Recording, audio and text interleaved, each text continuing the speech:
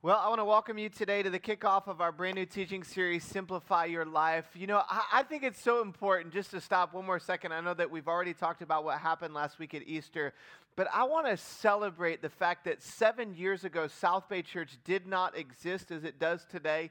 And last week, through what happened in our services and online, there were over 3,000 people whose lives were impacted through you.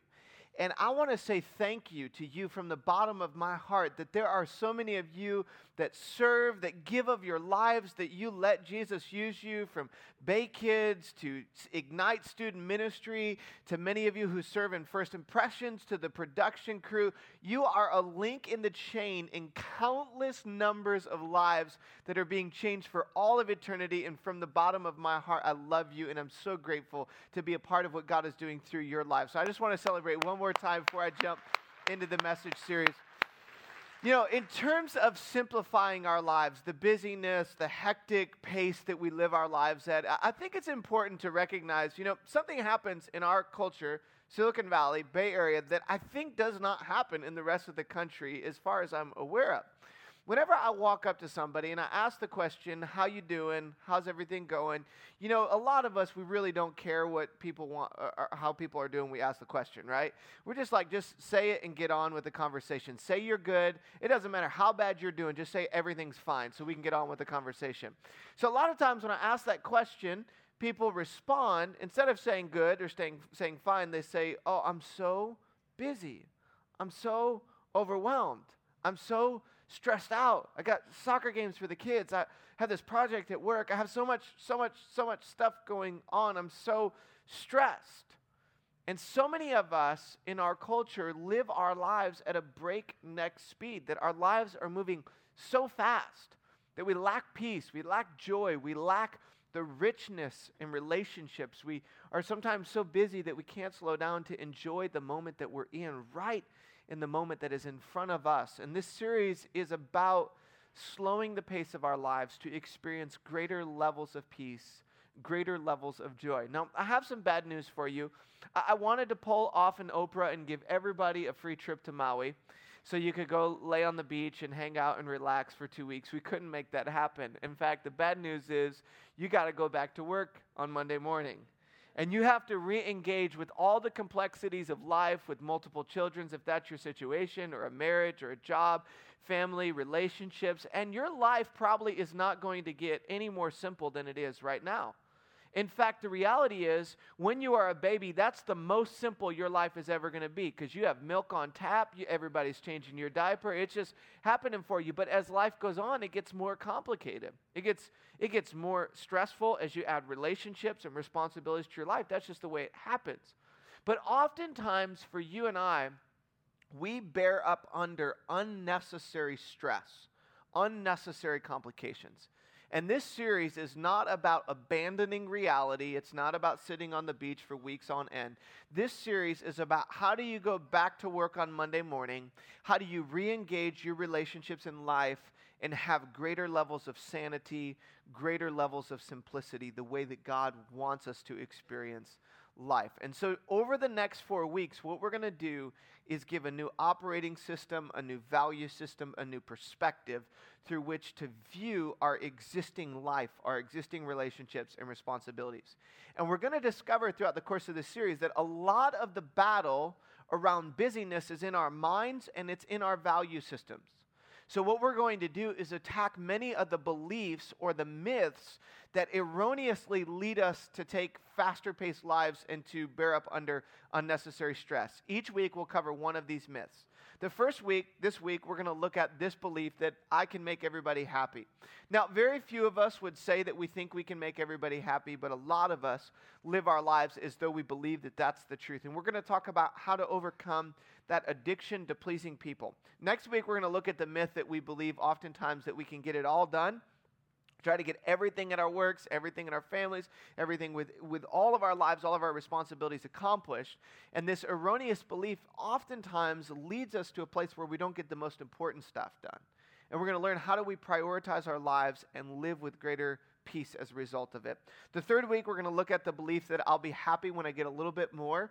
It's this discontentment oftentimes that drives us to buy things that we don't need with money we don't have to impress people that we don't even know. And that lack of contentment often has us entangled. We're going to talk about how to drop that weight and learn to live with contentment with what's in our hands right now. And that fourth and final week, we're going to look at this myth that says, I don't have time to rest. Sometimes we think we can't slow down, and even in our culture, it's a badge of honor to run life at a fast pace, and we don't embrace the rhythms of life that God gives to us to slow down, to put in place a cadence of rest. And that's where we're going throughout the course of this series. Now today, we're going to talk about the subject of pleasing people and how do we overcome that addiction. And I want to slow down and look at one verse from the Bible for just a few moments and let it sink into our hearts. This verse is from Galatians chapter 1, verse 10. Just look at it on the screens with me as I read it. It says, am I now trying to win the approval of men or women or anybody, people? Am I giving my pursuit in my life to the approval of what people think or of God? Or am I trying to please man? Listen to this very strong statement. If I were still trying to please men, I would not be a servant of Christ. It's a very, very significant statement. The writer of this one verse of the Bible is saying that you cannot simultaneously live for the applause of men and the applause of God. There is no way that you can do it. They are in contradiction to one another. And something happens in terms of simplicity when the focal point of our lives becomes pleasing God, when that is what we pursue above everything else. And for all of us, there have been moments where pleasing people and pleasing God have come into collision with one another. And through this message today, I want to look at that powerful point to reorient our perspective and our value system to put pleasing God above all things else, all other things, so that we can experience the kind of peace that He wants us to experience. Now, I know at South Bay, we have a lot of folks who come here who are from different religious backgrounds. You would not consider yourself a Christian, probably even had some friends that threatened you or bribed you with free lunch and money to come to church. Welcome. We're so glad that you're here. But what I want to recognize is that for many of us who are at that place, or many who are at that place, this is an entirely different worldview. To think about living your life to please a God that maybe you don't even believe exists, I understand that that is a major shift. And what I want to say to you is the God that we're talking about is a God that knows you, that loves you, and when you pursue His will for your life, it leads to, from my experience and the experience of countless other people, it leads to greater levels of peace, of joy, of sanity. It leads to greater levels of contentment and fulfillment to the core of who we are.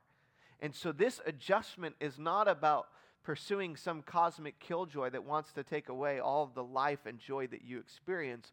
It's a God that wants to, He's a God that wants to bless you, to give His grace to your life. And if we will pursue Him above all things, that's when we experience the kind of simplicity that brings greater joy to our lives. In addition to this, I also want to recognize for all of us, regardless of where we are in our faith journey, that we've all done some pretty stupid things in terms of trying to please people. We've done weird things like bought clothes that we probably shouldn't have bought. We've dated people that we regretted dating. We've smoked things that we shouldn't have smoked, or maybe did drugs, or we found ourselves at a place where we're trying to please people in our lives at times, taking jobs that we shouldn't have taken. And then as a result, there's bondage that develops in our lives. And many times it's twisting the truth. There are areas of our lives that are out of alignment around this pleasing people. If you look back over your life, I'm sure there are decisions that you regret that you pursued as a result of trying to get the applause of man. One of these happened for me when I was in college. There was a young gal who I found at the campus that I thought was really pretty, and I wanted her to date me. And I did not realize when I was trying to get her to spend time with me that she didn't want to spend time with me because she didn't like me. I just presumed that she would like me. I don't know why she wouldn't. But so I tried to get her to spend more time with me, and the only way I could was to go out for the cheerleading team. So I went out for the cheerleading team and wore spandex for about 6 months. I'm not going to show you a picture of it, but I did. I wore this really cheesy sweater, and it said Charleston Southern University Buccaneers on it. Well, unfortunately, right after I went out for the cheerleading team to try to impress this gal who was on the cheerleading team, within a period of a couple of weeks, she broke her ankles, and she was no longer on the cheerleading team. And I made a commitment, and I was stuck in spandex for the rest of my freshman year of college, all to impress a girl. It was dumb, but God is gracious, and He is merciful. And as a result, I fell in love with her roommate, got married to her roommate, and now we have 3 kids. So I guess it kind of did work out. But we've all done some dumb things, right? Trying to impress people. How do we overcome that addiction to the approval of man? That's what I want to talk to you about today. In fact, we're going to look at a story from the life of the guy that wrote that one verse right there in Galatians chapter 1, verse 10. This guy who wrote the book to the church in Galatia was a guy by the name of Paul. At the beginning of his life, he stood in opposition to the message of Jesus. In fact, if you go and you read the book of Acts, you'll see that at one point, Paul was stoning people. He was picking up stones, throwing at them to murder them for the sake of their faith in Jesus. He would travel from town to town. He'd get lists of names. He'd try to murder followers of Jesus. One day, on one of his trips to a town to get a list of people that he could murder, Jesus shows up. And after Jesus' resurrection, in this moment, the presence and power of Jesus comes and like a blinding light knocks Paul over. And all of a sudden, he realizes that his persecution is erroneous, that Jesus actually did exist, that he did rise from the dead, and he is transformed in an instant, literally instantaneously goes from opposing Christianity to becoming one of the greatest proponents of the message of Christianity in all of human history. And the book of Acts, the second half of the book of Acts, is all about Paul taking this message to the ends of the known world. And in Acts chapter 14, he's going through a region of the world called Galatia. Galatia is the region that would later become a place with multiple churches that Paul would write the book of Galatians to. But we see at the beginning of his journey through Galatia this insane story. He shows up into a town called Lycaonia or Lysonia, however you pronounce it, and here he shows up into the town, and there is this man who's not walked from birth. And Paul looks at him, and when he sees the man who's never walked before, he speaks to him and says, "Stand up." And the guy stands up, and all of a sudden there's this large crowd of people surrounding Paul and a guy who's with him named Barnabas. And they start to celebrate. They start to cheer for what Paul has just done. And that's where we pick up the story in Acts chapter 14, beginning in verse number 11. I want us to notice the applause of people in this story. I want us to see how fickle people can be, how quickly they can change. In Acts chapter 14, beginning in verse number 11, it says, "When the crowd saw what Paul had done, they shouted in the Lycaonian language, 'The gods have come down to us in human form.'" Now, this is a Greek town. They believe in Greek mythology, and they believe in this moment that the gods have descended upon their community. And then the story continues. It says, Barnabas they called Zeus, and Paul they called Hermes because he was the chief speaker. Now, imagine if you were Paul at this moment. It's got to feel a little bit weird, right, to be called Zeus or be called Hermes. All of a sudden, these people think just because you performed a great miracle that you're one of the gods who's come down. But they know that it's all about Jesus. It's not about them. The power that was given to heal was not their power. It was Jesus' power working through them. But they're in a moment of kind of contradictory situation because, it's got to feel good. I mean, I don't want people to call me Zeus or Hermes, but Big Papa might be cool from time to time. And here these guys are. It's like, okay, I got the approval. I got the crowd liking me. They love me. They're excited about what we're doing. And there is this sense in which if you're not careful in a moment like that, that could very quickly go to your head. It's like, yeah, I am. I'm pretty cool. I'm pretty awesome. I just healed this guy. And the crowds are celebrating Paul and Barnabas. But what happens next is Paul very, very profusely tries to convince the crowd this is not his power, this is Jesus' power. It's Jesus that just has performed this miracle. The celebration, the honor, the applause should not be coming to Barnabas or Paul. It should all be going to Jesus.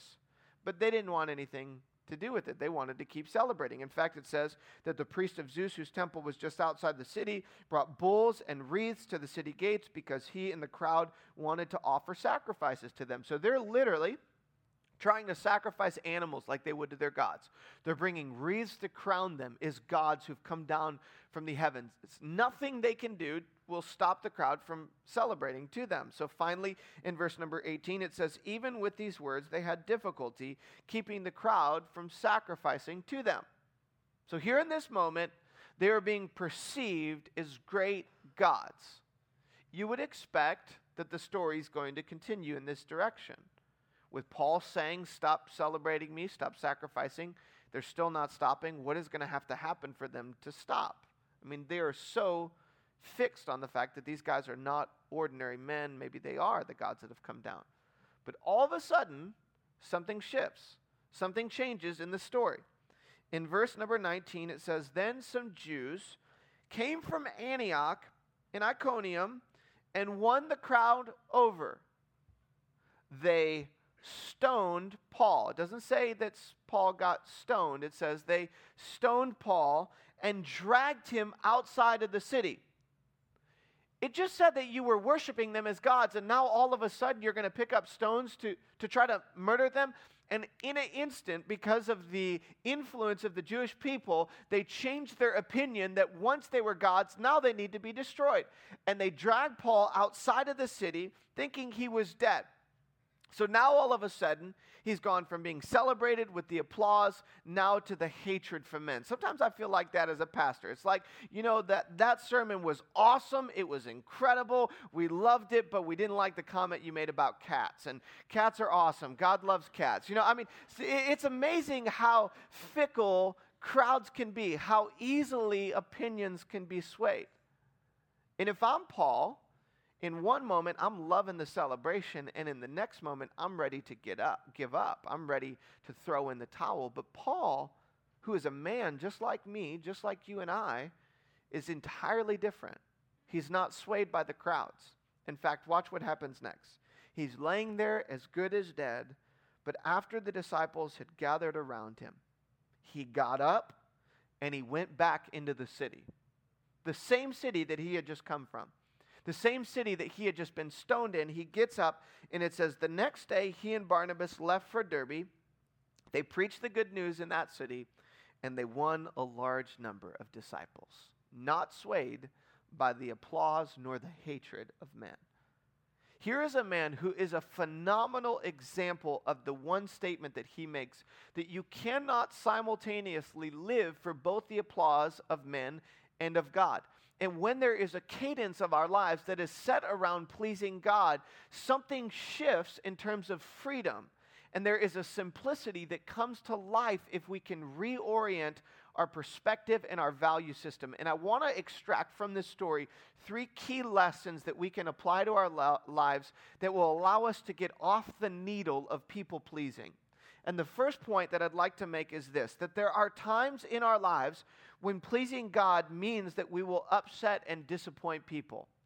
For Paul and Barnabas, they had this conviction that Jesus had conquered a grave and offered hope to all of humanity, and they were to be proponents of that message to the ends of the earth, from town to town. And they were aiming to please God, to get that message out to as many people as possible. And for them, in this instance, obeying God meant that they would receive opposition from people. Imagine if they could not receive opposition from people. There were so many instances along the journey of their lives that they would have given up. But their willingness to persist in the face of opposition came because they had prioritized pleasing God. And there are times in our lives when difficult decisions, difficult conversations, the choices that we make will result in the disapproval and the disappointment of people around us. Sometimes even people that are closest to us. And there has to be a willingness in our lives to disappoint people in order to please God. One of my good friends, a guy by the name of Brad, we went to high school together, and we both got married about the same time. He took a job at a bank. I went to grad school. We stayed in touch, and I would hear from him what it was like to work in the corporate world while I was still enjoying school. And on one particular occasion, he informed me that he stepped into this bank, and there was all this pressure to stay late at work. Have you ever felt like that before? Everybody's watching you. They're watching when you leave, and you get some notches on your belt if you stay a little bit later. And all of his coworkers would stay at the office till 7 or 8 o'clock at night, and then they would go home to be with their families. Well, their marriages and their personal lives were a total mess because of this habit that they had formed. And Brad thought to himself, I'm newly married. There are things that newly married people like to do. I want to get home to be with my wife. I want to enjoy the first year of my marriage, and I want to have a healthy marriage. And so I want to make sure that I'm leaving the office at the right time. But all of a sudden he's doing this, and everybody around him who's staying till 7 o'clock or 8 o'clock at night are frowning on his choice. So he went to his boss. He sat down with his boss, and he said, hey, listen, I just want to let you know I'm leaving at 5:30. I'm going to walk out the door when the bank closes. Now, if at the end of a few weeks or a few months, if you're not pleased with my results, you let me know, and we can make some adjustments. But I'm not going to stay till 7 or 8 o'clock at night like the rest of my coworkers who waste 3 hours of their day in the middle of the afternoon hanging out around the coffee pot. I'm going to work all day, and I'm going to leave when the day's over. And in that moment, there was like this instant response, like maybe his boss is going to be disappointed. He's going to fire him. What's going to happen? There's this risk. So over the next 2 to 3 months, he worked all day when he was at work. No checking Facebook, no Instagram and photos. I mean, none of that. He's at work. He's going to work, and he would leave when the day was over. At the end of it, he got promoted, and he became the vice president of that bank because of drawing boundaries. And it's amazing how oftentimes that leads to greater levels of authority and leadership in our lives. Now, somebody is thinking to themselves right now, you don't know my boss. If I do that, I'm fired. And there's somebody else waiting to take my job. And that may be the case. It may be a great risk for you to draw boundaries and to no longer live for the approval of man. It may even be the kind of risk that Paul endured, that he knew he could lose his life for the sake of seeking the pursuit of what God wanted for him and for those around him. But the pain of trying to please people is far greater than the pain that comes from obedience and seeking the approval and the pleasure of God. And the entanglement that so many of our lives get in as a result of trying to get the approval of man is such a long road of exhaustion. It's such a road that is destructive to us. In fact, Proverbs chapter 29, verse number 25 explains it like this. It says, the fear of man will prove to be a snare. Do you guys know what a snare is? A snare is a device or an entrapment used to catch an animal. In fact, it probably looks a little bit like this right here. Now, let me explain to you what happens with a snare. I wanted to have a bald eagle in here, but the production crew would not allow me to. If you take a snare, what you do is at the back of the entrapment, you put some kind of piece of meat, and usually this would be in a canopy of trees or out in the wilderness where it's not so evident with red rope. But a lot of times there are big pieces of rope, and there's a piece of meat, and in the entrapment, there is at the back the piece of meat, and when the animal flies in or climbs in, all of a sudden the door shuts, and there they are stuck. They're trapped, pursuing what was appeasing to the eye on the front end, but on the back end, it becomes death to that animal. And Proverbs says that the fear of man is like a snare. It's like death that traps us in. And some of us feel trapped today because we are pursuing the approval of man. And what God is wanting to say to you today is you have to be willing from time to time to disappoint people in order to live the life that God has created you to live. So I wonder, what decision have you been avoiding out of the fear of what people will think of you? Is there a job that you've been avoiding, or a change or a shift or a conversation that is yet to be had because of the fear of man? And God wants to give you the courage today to say with confidence, I can pursue what it is that God wants me to, and the fear of pleasing people is far greater than the fear of the consequences or the consequences that might come as a result. And that leads us to point number 2, which is this. The more confident you become in God's voice, the less distracted you will be with people noise. The more confident you are in God's voice, the less you'll be distracted with people noise. And I love how for Paul in this story, the applause and the disapproval of man is just noise. It does not sway his resolve to obey and do what it is that God is asking him to do. And sometimes the distraction of what people think of us becomes so loud that we can't even hear our own thoughts. And in order to overcome that, what we have to pursue is what it is that God wants for our lives. And when we understand and when we know, when we become confident in what it is that God wants, it allows the rest of those voices to disseminate and allows us to continue to grow in the direction and go in the direction that God wants for us. When Stacy and I got married 12 years ago, we struggled financially the first few years of our marriage. We went to grad school, and we were convinced that we should not take out another student loan to get through grad school. And all the way throughout our grad school experience, we did not want to rack up more debt, so we had to make a couple of choices that were difficult choices. One was that we had to drive some old cars. And I would have a lot of conversations with parents, with people who were way more mature than us, and it would always go something like this. You know, that car that Stacy's driving, she could break down on the side of the road. And when she breaks down on the side of the road, you never know who's going to be out there. They could come up, they could take her, they could kidnap her, they could throw her in the trunk, they could hurt her. I'm just kidding. They never said that. You guys are like, did they really say that? No. But they would say things like, you know, she could break down on the side of the road in that old rusty red car you have there, or it could really go bad for you. You need to get a nicer, newer car. Stacy and I had become convinced through going through a class called Dave Ramsey's Financial Peace that we did not want to put a car on credit and we did not want to lease a car. We wanted to pay for cars with cash, but it took us longer than we thought it would. In fact, it took us 10 full years of marriage to have cars that were nicer cars. And I was just resilient. We were both convinced that this was the right thing.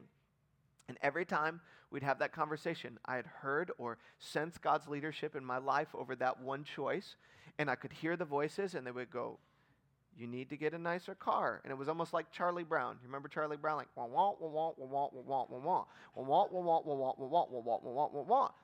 Because I was convinced that this was the right choice. And there is something that happens for so many of us that we are so insecure about the right direction for our lives, so we find ourselves at the mercy of what everybody thinks we should do. And eventually it becomes an entrapment for us that robs our joy. It takes away our peace. And what God is wanting for us today is to shift the way that we think, to reset our decision-making process around what it is that God wants for our lives. Could you imagine the freedom that you'd experience if you just made that one shift? If you would change when you're taking a job, instead of saying, what job is going to pay me more money? What job am I going to rise in my career and climb the corporate ladder and faster? If we said, what does God want? What is God's will for my life with this one decision? With dating? With the friends that we choose at our place of school? If we would reorient our hearts and minds around God's will, it changes. It brings tremendous levels of freedom. Now, I understand this is a very complicated process to pursue God's will. That's why we're going to do an entire series on it in the month of May about how do you seek God's will. But if you would make the shift when we're making decisions to seek God's approval, to seek His decision-making or His decision for our lives, we'd pray more, we would read the Bible more, we'd get counsel from godly people more, and in the process there would be freedom because we would not be in the bondage of everybody else's opinion. So with that decision that you've been feeling the weight on, that you've been seeking somebody else's approval today, I want with God's grace and His help to liberate you, to help you understand with His love and with His compassion, you can pursue His will for your life, and there is tremendous freedom as that confidence grows in our lives. So point number one is this. It's that there are times in life when pleasing God means we'll disappoint people. Point number two is the more confident you become in God's voice, the less you'll be distracted with people noise. And then thirdly, the last point we want to camp on for a few moments is you cannot please everyone, but you can please God. You cannot possibly please anybody. Anybody ever tried that before? To make everybody happy, your spouse, your kids, your boss, your friends. It's really exhausting. And a part of our challenge, even in our social media-driven culture, that we judge ourselves based upon the approval of man. Did I get enough likes on that picture I threw up on Instagram? Did I get enough people commenting when I made that comment on Facebook? Did they like it? Do they retweet it? Is there the approval there? And we try to make people happy, and then we make decisions through that lens, and we find ourselves exhausted, worn out, frustrated with our lives. Even for some Bay Area folks with the culture that you grew up in, long after graduating from high school and college, there's still that pressure from parents. Oftentimes it's put on us for the jobs that we choose, for the way that we structure our families, for the way that we parent our children, for who our spouse is going to be. And when you grow up, and God wants to free you to pursue His voice, His leadership in your lives. And to honor your parents doesn't mean that you're at the mercy of every decision that they want for you. What's most important is what God wants for you. Now, if you're still a teenager and you're at home, there's a sense in which you're still under that authority of your parents. But over the course of our lives, to obey God, to listen to His voice as the cadence is the most important voice in our lives. When we understand that we cannot possibly please everyone, we're going to have to disappoint some people. It allows us to find that freedom, that joy, and that peace that comes around the one voice of approval that we need. And I think back over my journey, some of the shifts, some of the liberating moments in my life. I remember very specifically when I was in middle school having this moment that changed everything for me. I was sitting on a bus in Livonia, Michigan. I was going to Frost Middle School, and all the kids around me, they had these names that they call me, and I've said them in messages before. If you'd like the names, you can go listen to previous messages. But I remember specifically there's this one day, and I'm being pounded with all these names, and my parents are walking through a divorce. I'm feeling insecure. I'm not really liking the way I look at this point. I'm not liking the fact that, there's more acne on my face than there is pepperoni on a pizza. I mean, it was really bad. And as I'm sitting there, I sense this internal impression from God. I've never had an experience where I heard an audible voice from God, but there are a few times in my life where there was an impression so clear in my heart that I could not deny that God was trying to communicate with me. And in that moment, I sensed God in the midst of all of these voices around me, God saying, Andy, I love you. I'm proud to call you my son. And the reason that all these kids are making fun of you is not because of you. It's not because of the size of your body. It's not because of the stuff on your face. It's because of them. It's because of their insecurity. And I'm going to carry you through this situation, and one day you'll look back on this situation, and it'll be so far in the rearview mirror of your life. I love you. I'm proud of you. I'm for you. And that voice changed everything for me. That simple experience of a God who loves me, who's on my side, I think has carried me through so much of my life. And you may have never had an experience where somebody stood over you and told you that they were proud of you, or they were pleased with you, or that they liked the person that you were becoming. But maybe today can be that moment for you. I remember in Matthew chapter 3, verse 13 through 17, Jesus is about to begin his public ministry, and right before he's about to launch into his ministry, before any healings, before any miracles, before any of the feeding of thousands of people with a few loaves of bread and fish, Jesus goes to a place where a guy by the name of John the Baptist is baptizing people. And he asked John the Baptist to baptize him. And John the Baptist is like, no, you're Jesus. You don't need to be baptized by me. And Jesus says, no, I'm going to make this choice. And in that moment, Jesus would go down into the water, and he would come up out of the water. And at that moment, the scripture says that the Spirit of God would descend upon him like a dove, and there would be a voice from heaven. Jesus' heavenly Father would say, "This is my Son. I love him, and with him I am well pleased." Before Jesus did any of his ministry, there was a voice that declared the pleasure of the heavenly Father over him. See, so often our view of God is skewed. We think that we have to work for God's approval. But the whole message of Jesus is that you don't have to strive, you don't have to earn. In fact, God would do something on your behalf that you could never do for yourself. Jesus would take the sins of the world upon a cross. He would die, and then he would conquer the grave, proving that he's God. And now he would stand with an invitation for you and I that we can have relationship with God, not based upon what we can do, but based upon what he's done.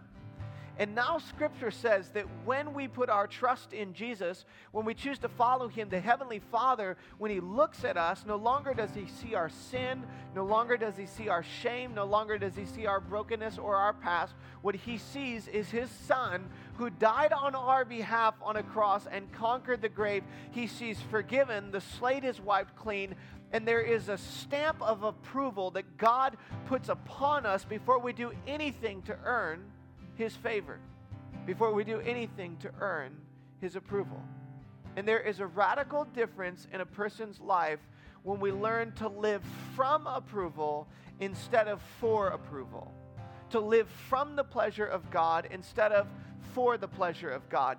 And today what God is wanting to say to you is that he loves you. Not only does he love you, but he likes you. He made you the way you are. He chose your hair color, your DNA. Before you ever came into this world, God chose you so that his hand could be upon you. And it's that stamp of approval that gives the confidence, the power, the strength to live in the face of opposition, to overcome the need for the approval of man. God wants to say to you today, will you trust him? Will you put your hope in him? And will you let his voice of approval come over you to receive the voice of the Heavenly Father that says, this is my son, this is my daughter, this is my child, whom I love and with whom I am well pleased. And let that voice be the voice that drives our lives forward. To let that voice be the voice that leads and guides our decision-making process. And there's a simplicity, there's a clarity that comes over our lives as we hear that voice. I want to invite you to close your eyes and bow your heads for just a few moments as we finish up our message together. I want to ask you just to put what's in your hands out, to take a deep breath, and to let that voice of God's approval flood your soul today. The deep places of your heart, to slow down, to breathe, to hear the voice of your Heavenly Father that says, I love you, I'm for you, I'm on your side. You have to hear my voice today to say, stop striving. Just let me love you and let me propel your life forward.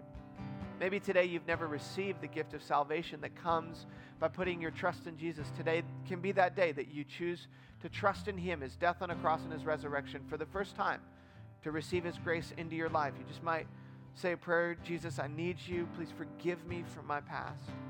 Choose to follow you in this moment and he'll enter in.